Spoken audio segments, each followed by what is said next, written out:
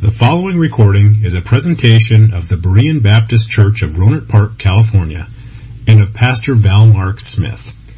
We are an independent Baptist congregation committed to the accurate presentation of the historical doctrines of the faith.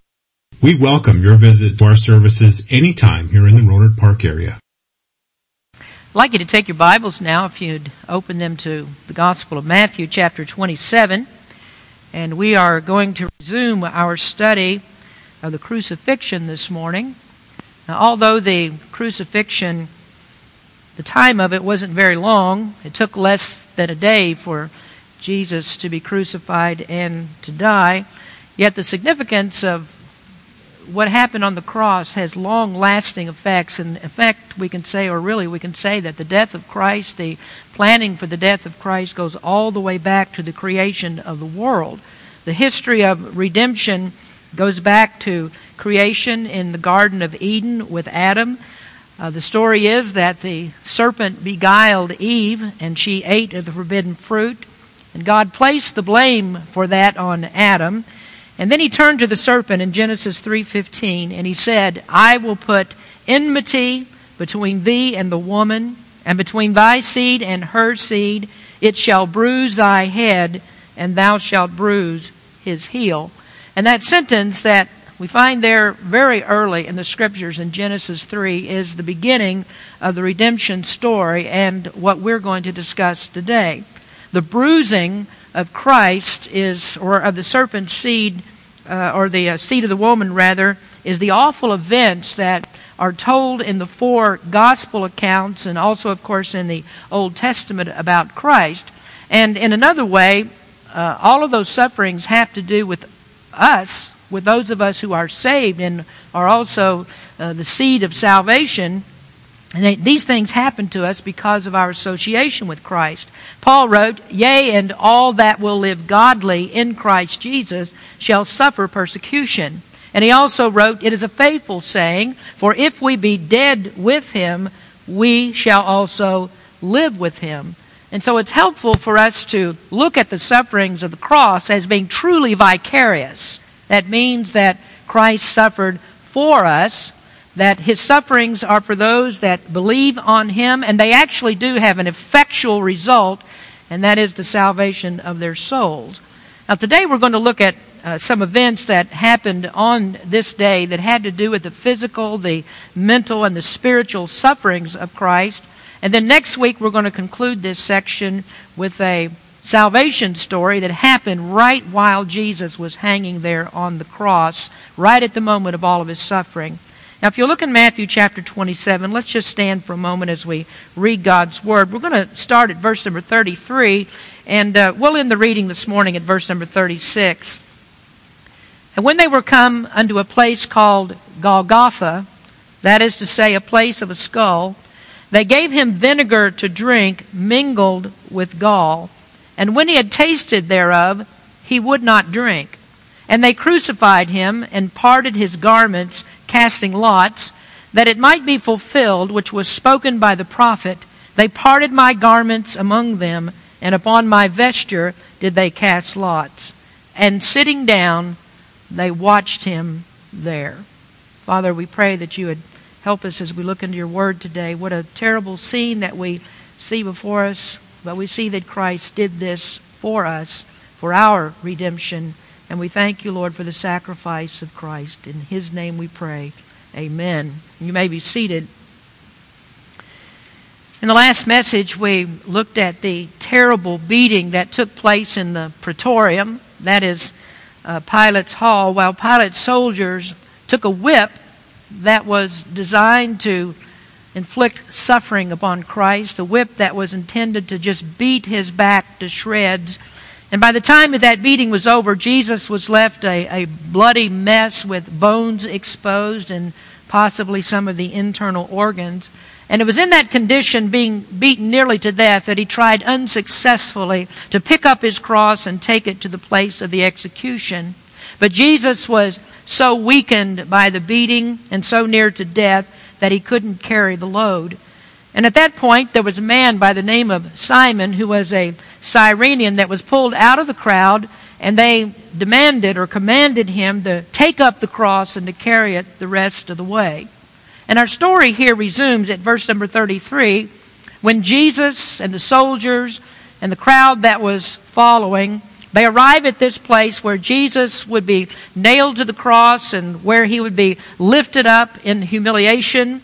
And this is the place where he would take that very last breath of his life and where atonement for our sins would be accomplished. Now I want us to notice first the place where they took Jesus, the place of execution, and what happened just before the soldiers began to drive the nails into his hands and his feet. So first we'll look at Golgotha and Gaul. In Matthew 27 it says, verse 33, "And when they were come into a place called Golgotha, that is to say, a place of a skull, they gave him vinegar to drink mingled with gall, and when he had tasted thereof, he would not drink." So the scripture says that they came to a place that's called Golgotha. Verse number 33 gives us the name of the place and also the translation of that word. It's an Aramaic word that means skull. In Luke chapter 23 and verse 33, it says that they came to a place that was called Calvary. And that is actually the Latin translation of the Greek word cranion, which also means skull. And that's the term from which we get our English word cranium. And so both of these mean skull, whether you're talking about Golgotha or Calvary, which may be a little bit more familiar to us. Both of those scriptures or names are used interchangeably in the scripture, and they mean skull. So whether we say in Aramaic Golgotha, or we say in Latin Calvary, or we say in Greek cranion, or whether we say in the English skull, it's all referring to the same place. So it was the place of the skull, the scripture says. But what we don't really know is exactly where that place of the skull was. And that's really a subject of debate. Throughout church history, there's been a lot of differences of opinion about where it occurred. If you travel to Jerusalem today, there are various claims that are made for the site. During the Middle Ages, the Roman Catholic Church built churches and convents and monasteries over different sites that they claimed were the events that happened, where the events of the Bible happened. And you'll find these churches all over. For instance, in Bethlehem, you find a church of the Nativity, where you go into the basement of that church, and there they claim is the place that Christ was born. And so they show you a little grotto there, and they have their shrine that's set up. And so they have this huge church that's built over the place where they say that Jesus was born. On the Sea of Galilee, you go to a place there and you'll find a church that's built and a convent that's built on the site that they say is the place where Jesus preached the Sermon on the Mount. And then you can go to other places. You can go to, for instance, to Mount Tabor, a very highly disputed spot for the ascension of Christ. And there is a monastery that's built on the top of Mount Tabor, and that's where they say that Christ ascended into heaven. And so people will travel to these different places. Tourists will go, and they will feel so blessed that they have been in all of these places where Jesus was born, or where Jesus did certain things, where he did miracles, where he was crucified, where he was put into the tomb, where he ascended. And really, for most of these, we don't actually have any proof that that's where these things happened. But people feel really good about that they've been in the places where Jesus was. But there is one thing that we know for sure about the place called Golgotha. It was located outside of the city walls of Jerusalem. Now again, if you go to Jerusalem today, within where the old city walls would have been, there is a church there where they claim that Jesus was crucified inside of the city walls. But if there's one thing that we know about Scripture and our study of Scripture and about prophecy, everything that the Bible says is exactly accurate. We know that the Bible is accurate. We've seen prophecies fulfilled throughout the Scriptures. And so we know that that church that's on the inside of those boundaries can't be the place where Jesus was crucified. Now, the Old Testament described hundreds of years before the means of crucifixion was ever used, that what it was about. And we look in the Old Testament prophecies, and we see in the Psalms, which we'll look at a little bit later. And we know this from reading the Bible, that Jesus was crucified outside of the city walls. And that's because the Bible says that Jesus would suffer outside of the gate. You see, when Israel made their sacrifices, they never killed the sacrifice inside the camp of Israel, but they took the sacrifice outside the camp, and that's where they killed it. And so the Old Testament shows us that Jesus could never have been crucified inside of the city. And then there is a Bible author who lived at the time of the crucifixion, and he tells us this in Hebrews 13, verse 12, "Wherefore Jesus also, that he might sanctify the people with his own blood, suffered without the gate." And so we know this for sure, that Calvary was outside of the city walls. Now, usually crucifixions were at very visible spots, usually at a crossroads, where there were people that were traveling from different directions. And Rome wanted people to see these crucifixions because they wanted you to know what will happen to you if you try to do something against them. The crucifixions are, of course, a deterrent for crimes against Rome. But why this place is called a place of the skull, we don't really know.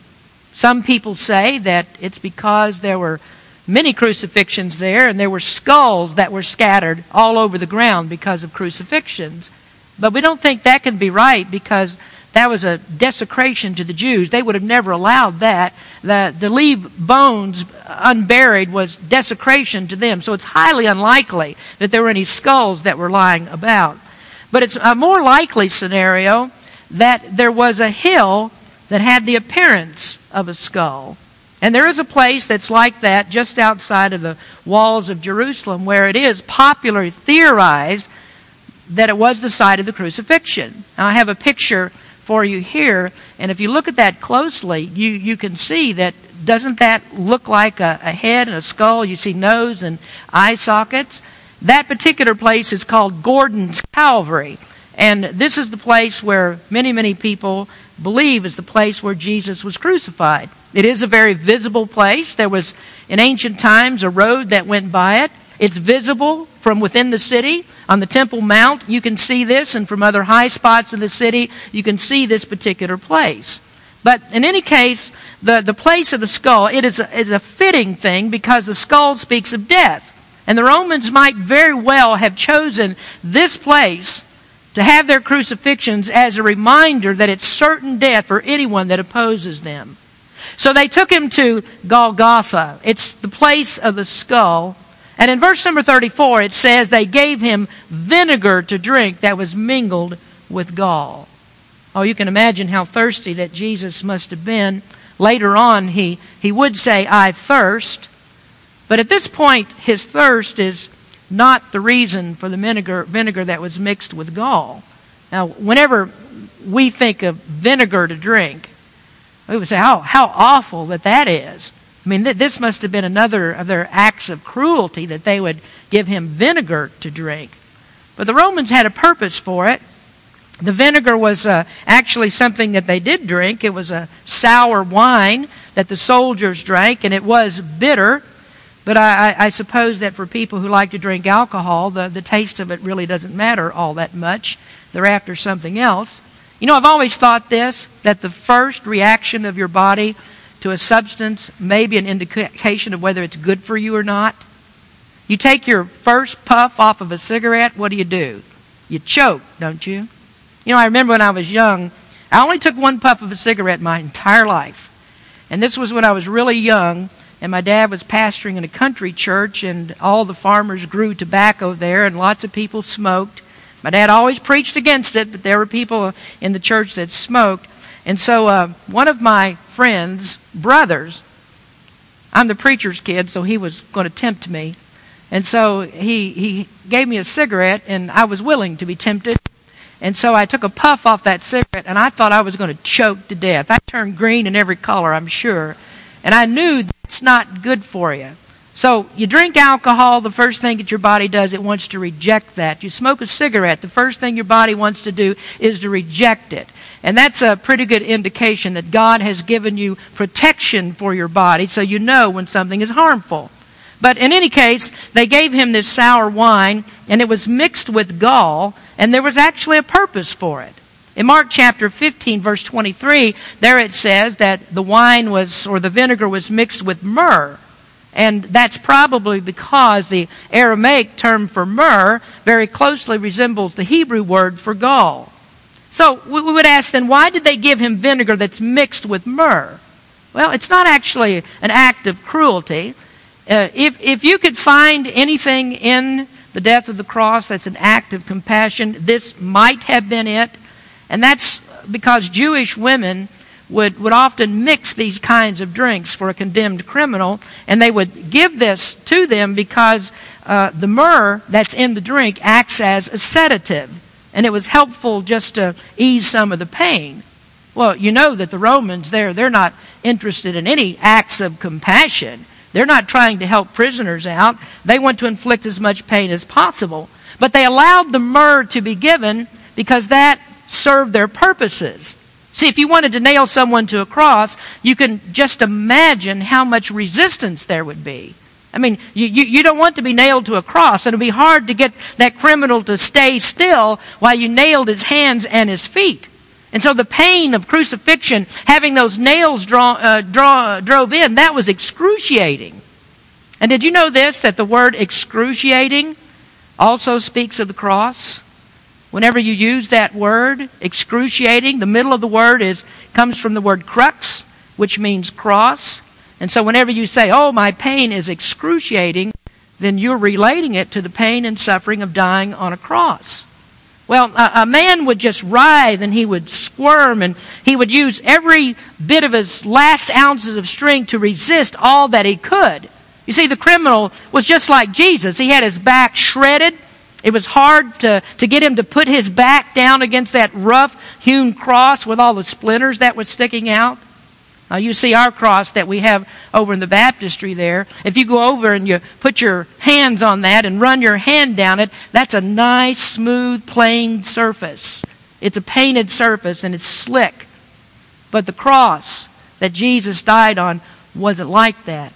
If you've ever seen rough-sawn timber and taken your hand and rubbed it across it, you have an idea of the kind of splinters that you would get in your hand if you did that. And so this is what the cross was like. And they would take that criminal with his back already beaten and bloody and laid open and all these open wounds, and they'd press his back down or lay him down on the cross, and those splinters of the cross would go into his open back.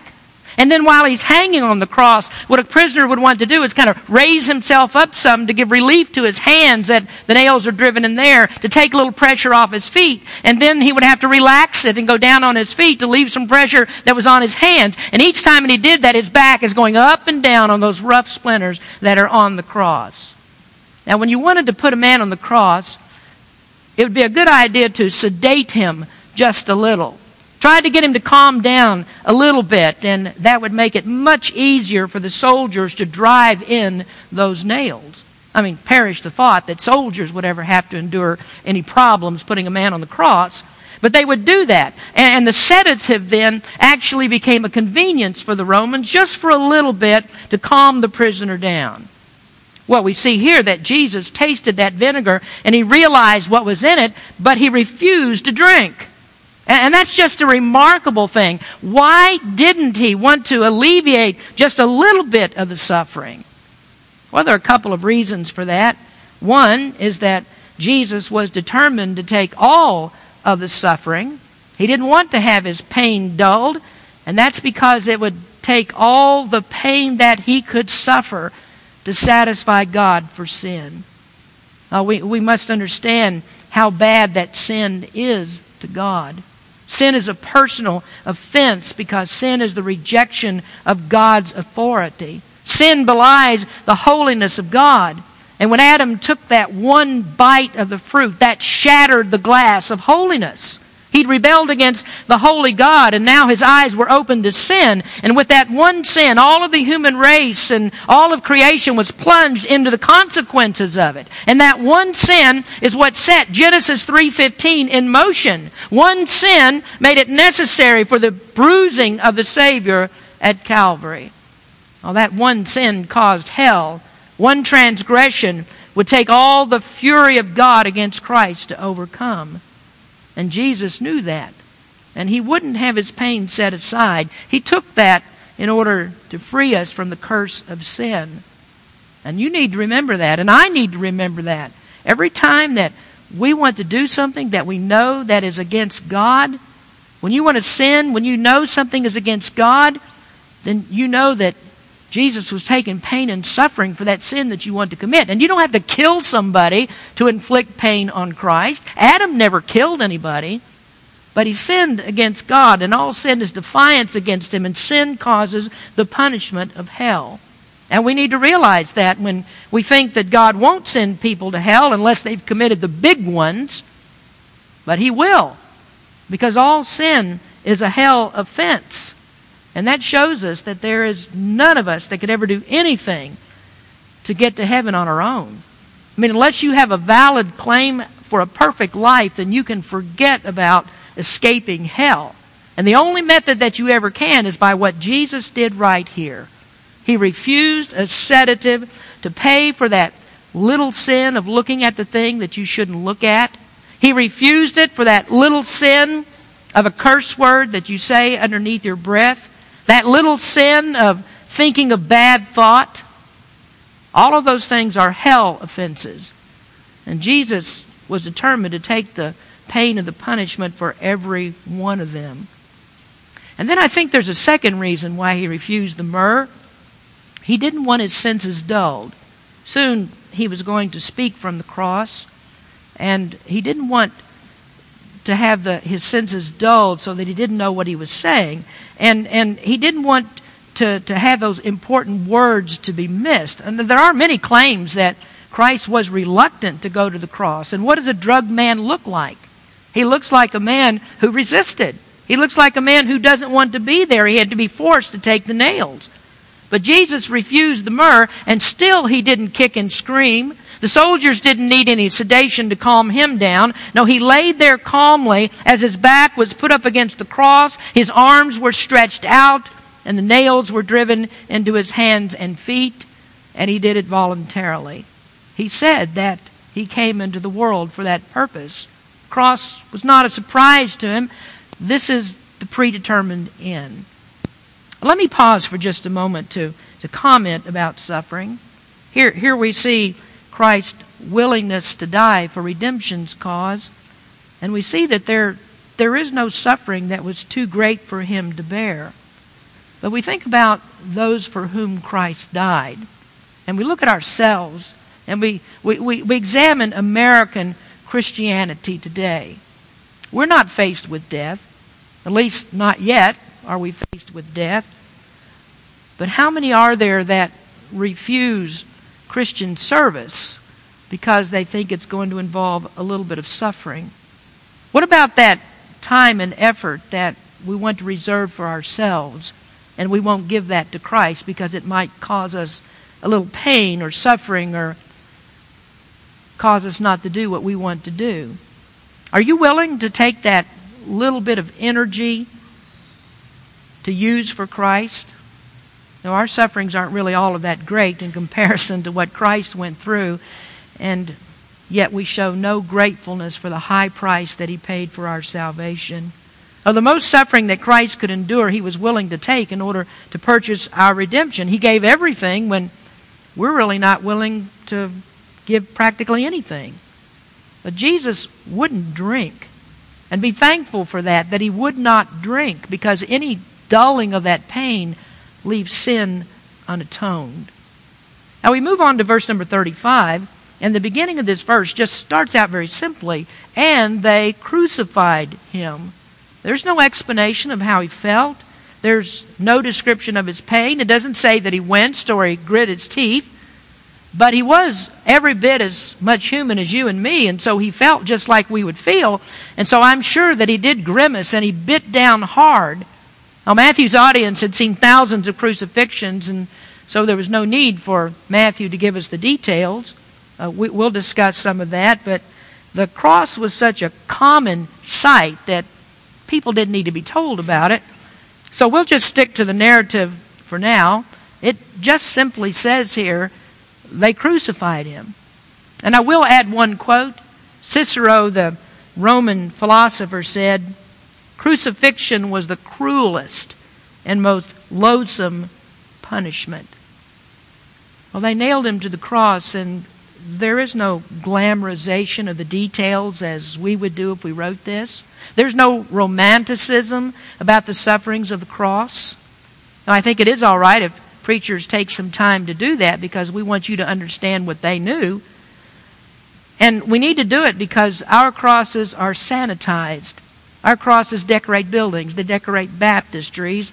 They're often jewelry that's studded with diamonds. While the Roman cross was a blood-stained instrument of torture, they would never think of glamorizing the cross. Well, they crucified him, and then they further humiliate him. Verse number 35, "And they crucified him and parted his garments, casting lots, that it might be fulfilled which was spoken by the prophet. They parted my garments among them, and upon my vesture did they cast lots."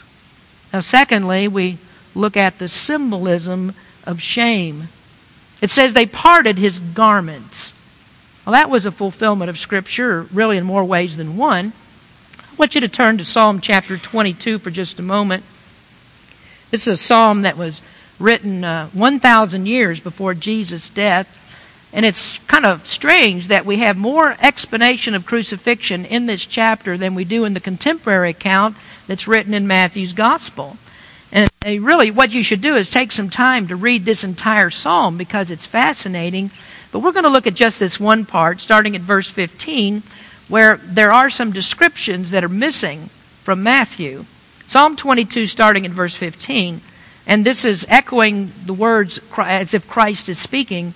"My strength is dried up like a potsherd, and my tongue cleaveth to my jaws, and thou hast brought me into the dust of death.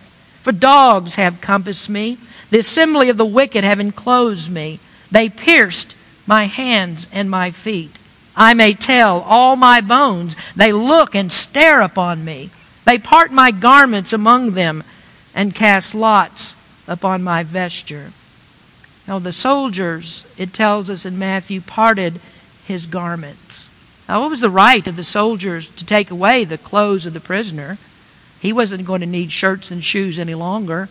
And so they would take those things for themselves, and much like us at that time, they wore outer garments and inner garments. And the outer garments, that's not so hard to divide. The robe and the sash and so on, those things can be divided up.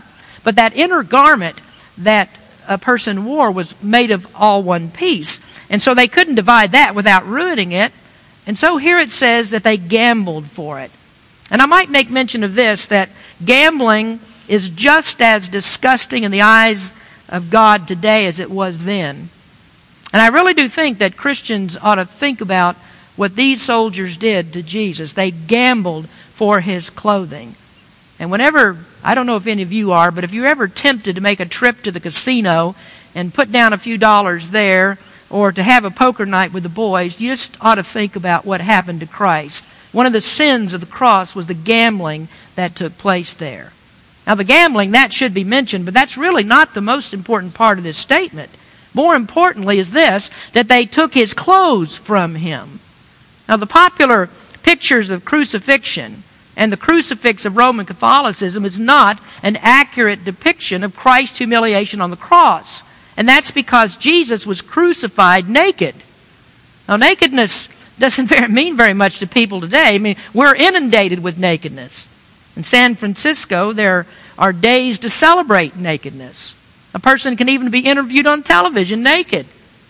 But I can assure you that Jesus' nakedness was not a celebration. There was no humiliation that was greater than for a person to be exposed to look at.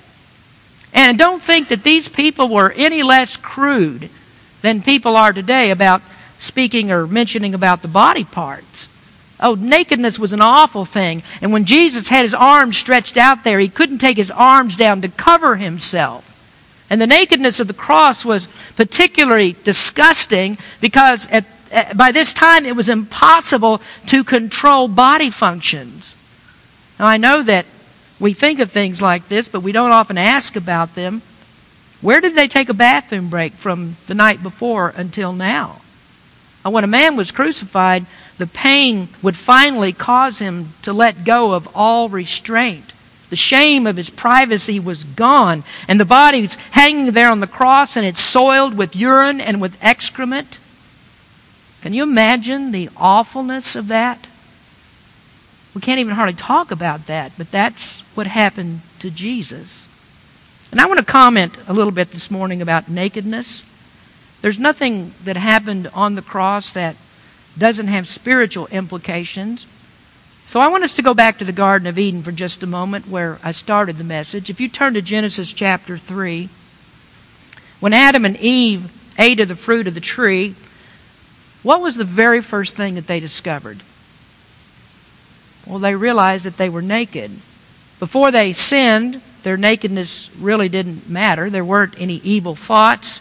There was no shame because there was no sin. But as soon as the effects of eating of that tree of the knowledge of good and evil, as soon as that kicked in, they knew that they were naked. Now, if you look at Genesis chapter 3, let's look a little bit at this chapter in the discovery of nakedness. Verse number 6. And when the woman saw that the tree was good for food, and that it was pleasant to the eyes, and a tree to be desired to make one wise, she took of the fruit thereof, and did eat, and gave also unto her husband with her, and he did eat. And the eyes of them both were opened, and they knew that they were naked. And they sewed fig leaves together, and made themselves aprons. And they heard the voice of the Lord God walking in the garden in the cool of the day. And Adam and his wife hid themselves from the presence of the Lord God amongst the trees of the garden. And the Lord God called unto Adam, and said unto him, Where art thou? And he said, I heard thy voice in the garden, and I was afraid, because I was naked, and I hid myself. Now, do you see that? Adam hid himself from God because he was naked. Why? Well, what Adam did when he took of that forbidden fruit, he forfeited the glory of God that was his covering. Now, the shame meant, the shame that he has meant that it had been discovered that he had eaten of the tree. Oh, he was ashamed that he disobeyed God, but he was ashamed because he was naked. And he was so ashamed that he devised a way to cover his nakedness, and that was by sewing fig leaves together. Well, the fig leaves, that's a symbol of how we try to cover the shame of our sins by our foolish efforts. We can't hide the fact that we're sinners with fig leaves. Fig leaves are never going to make up for our acts of transgression. Once the act has been done, the guilt can't be reversed. So what Adam couldn't do, he couldn't restore God's glory in him. And that's really what redemption is. It's the restoration of God's glory in man. And so we go down to verse number 21, and there it says, Unto Adam also and to his wife did the Lord God make coats of skins and clothe them. Adam could not clothe himself. God made clothes for him. And there is where you see what Jesus was doing on the cross.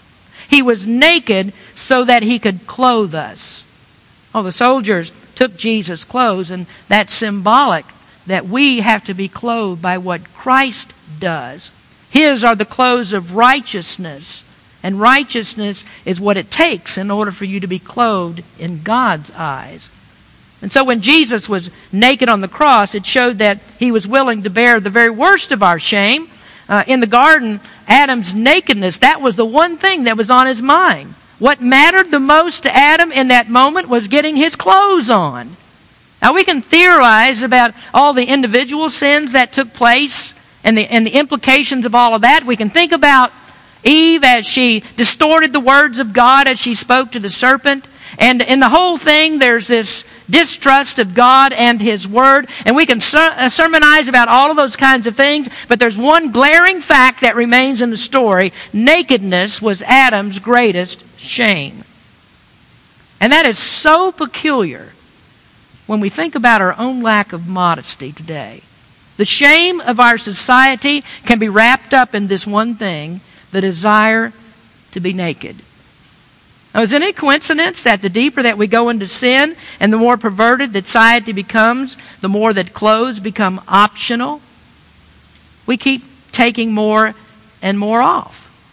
Now, conservative parts of the country, you could still get arrested for taking your clothes off. In fact, did you know this, that you could get arrested a few years ago for wearing what some people wear to church? Or at least your church needed to be located in an area of town where there was a burlesque show. But as you get closer and closer to the left coast, there's no more God, and there are no more clothes. Well, it seems to me that the first thing that a Christian would do, when a Christian or a person gets saved, the first thing that he'd want to do is to put on more clothes. But our Christianity has been compromised. Church, even going to the church service, can become an adventure in salaciousness. And folks, that's when we need to stare at the cross and realize that Jesus hung there naked, taking the shame that some display in His house. What does that say to us? God killed animals to clothe Adam and Eve. He didn't want nakedness physically or spiritually. And so God designed the nakedness of the cross as a means of covering your nakedness. He wants the shame of that gone. And He did that in a spiritual way, but no less did He do it in a physical way, because He did both of those for Adam and Eve, didn't He? He took away their spiritual shame, but He also took away the physical shame. He clothed them. And that's something to think about when you buy your clothing. Does it cover your nakedness? Or does it leave little to the imagination? And then remember this too, that the men and women that stood there that day thought the same kinds of thoughts about Jesus that people think today. Jesus died to end the shame of nakedness and those very kinds of thoughts. Now, one last thought on this, and I'll let you go for today. The soldiers took Jesus' clothes, and the symbolism of that is that He was willing to have His shame exposed. He went through that for you. He was willing to have His own shame exposed so that you could have the clothes of His righteousness. Now let me take you to the book of Isaiah. Let's turn there, if you would, to Isaiah chapter 61. This is a messianic chapter. Jesus quoted from this chapter early in His ministry in Luke chapter 4, when He was in the synagogue in Nazareth. He quoted verses 1 and 2, but we're going to look at verse number 10. And I want you to think about the clothes of Christ. Isaiah 61 verse 10. I will greatly rejoice in the Lord. My soul shall be joyful in my God. For He hath clothed me with the garments of salvation. He hath covered me with the robe of righteousness. As a bridegroom decketh himself with ornaments, and as a bride adorneth herself with her jewels. Now, do you see a beautiful picture there? The shame of the nakedness of the cross happened so that you could put on the robes of righteousness of Jesus Christ. Now, these are the robes of salvation that adorn the redeemed of God. And this robe that God gives us is a robe that covers from head to foot. There is no sin that's not covered. And it's really, truly a marvelous picture, because the death of Christ did this. It covered all of our sins. The robe of the righteousness of Christ leaves nothing that's exposed to God's eyes. God sees no sin. And so instead, He sees the person that has been redeemed by the blood of the Lamb. He sees that person covered with Christ. And He can see that what Christ did on the cross has been given to you. Now the question here is, have you actually put on those clothes? Do you actually wear the righteousness of Christ? And I won't say that this is always true, but the Bible certainly gives us plenty of indications that we can judge a person's salvation by their actions. Jesus said, by their fruits you will know them. And He meant that by a person's actions you can tell whether they believe or not. And so you might want to think about that. What things do you do that expose your spiritual nakedness? Now, there's one other scripture, and I'll close. Let's go to the back of the Bible, to Revelation chapter 19. Revelation 19, just before the book of Concordance, so it's not hard to find, rather. So Revelation 19, and remember this, Isaiah 61 verse 10 ended with this. He hath covered me with the robe of righteousness, as a bridegroom decketh himself with ornaments, and as a bride adorneth herself with jewels. Now we look and see what Revelation 19 says, verses 7 and 8. It says, let us be glad and rejoice and give honor to Him, For the marriage of the Lamb is come, and his wife hath made herself ready. And to her was granted that she should be arrayed in fine linen, clean and white. For the fine linen is the righteousness of saints. Oh, here we have a scene in heaven that's just before the end of the world. And those that are in heaven, it says, are clothed in righteousness. Now we need to look at that and understand, what does he mean that they're clothed in righteousness? Well, first he would be talking about the righteousness that's given by our faith in Christ. There he's talking about justification. We're justified in God and we receive the imputed righteousness of Christ, and that covers us. But then he's also speaking of something else here. He's also speaking of righteous works. That is, the works that you as a Christian do. Now there are things that Christ does. That is first, that's primary. And then second is what you do. And that tells us that a person that has been clothed with righteousness will begin to demonstrate that he wears Christ clothing. He will demonstrate in his life that he wears Christ clothing. Now you can think about that for a minute and relate that to the physical sense. Also, to be without clothing says a whole lot, doesn't it? It says a whole lot about whether a person is really a Christian. And that's what I want you to think about today. Think about the shame of Christ and what he did. He wouldn't have his pain and suffering abated. He was willing to do everything that he did as a voluntary sacrifice, and he let them take his clothes away in order that he could clothe you. And so what is there in your life that shows that you've been clothed by Christ? Does your life show that you've really trusted him to save you from all of your sins? Does it show that you are completely surrendered to him? Think about that. Check your clothing, both spiritually and physically, and see if you have a reason to rest in that hope of heaven. Now, as I said a moment ago, there's nothing that happened in the cross, no part of this story that does not have some kind of a spiritual implication for us. And here we see the cross, and the nakedness of Jesus takes us right back to that very first sin, when the bruising that was going to happen according to Genesis 3:15. The Bible comes full circle, doesn't it? It covers all of these areas. And what we need to see, what does God want from us? What does God expect us to do? How does he expect us to live? Do we really show that we belong to him? And it can show up in your clothing as well as in many other areas of your life. Let's pray.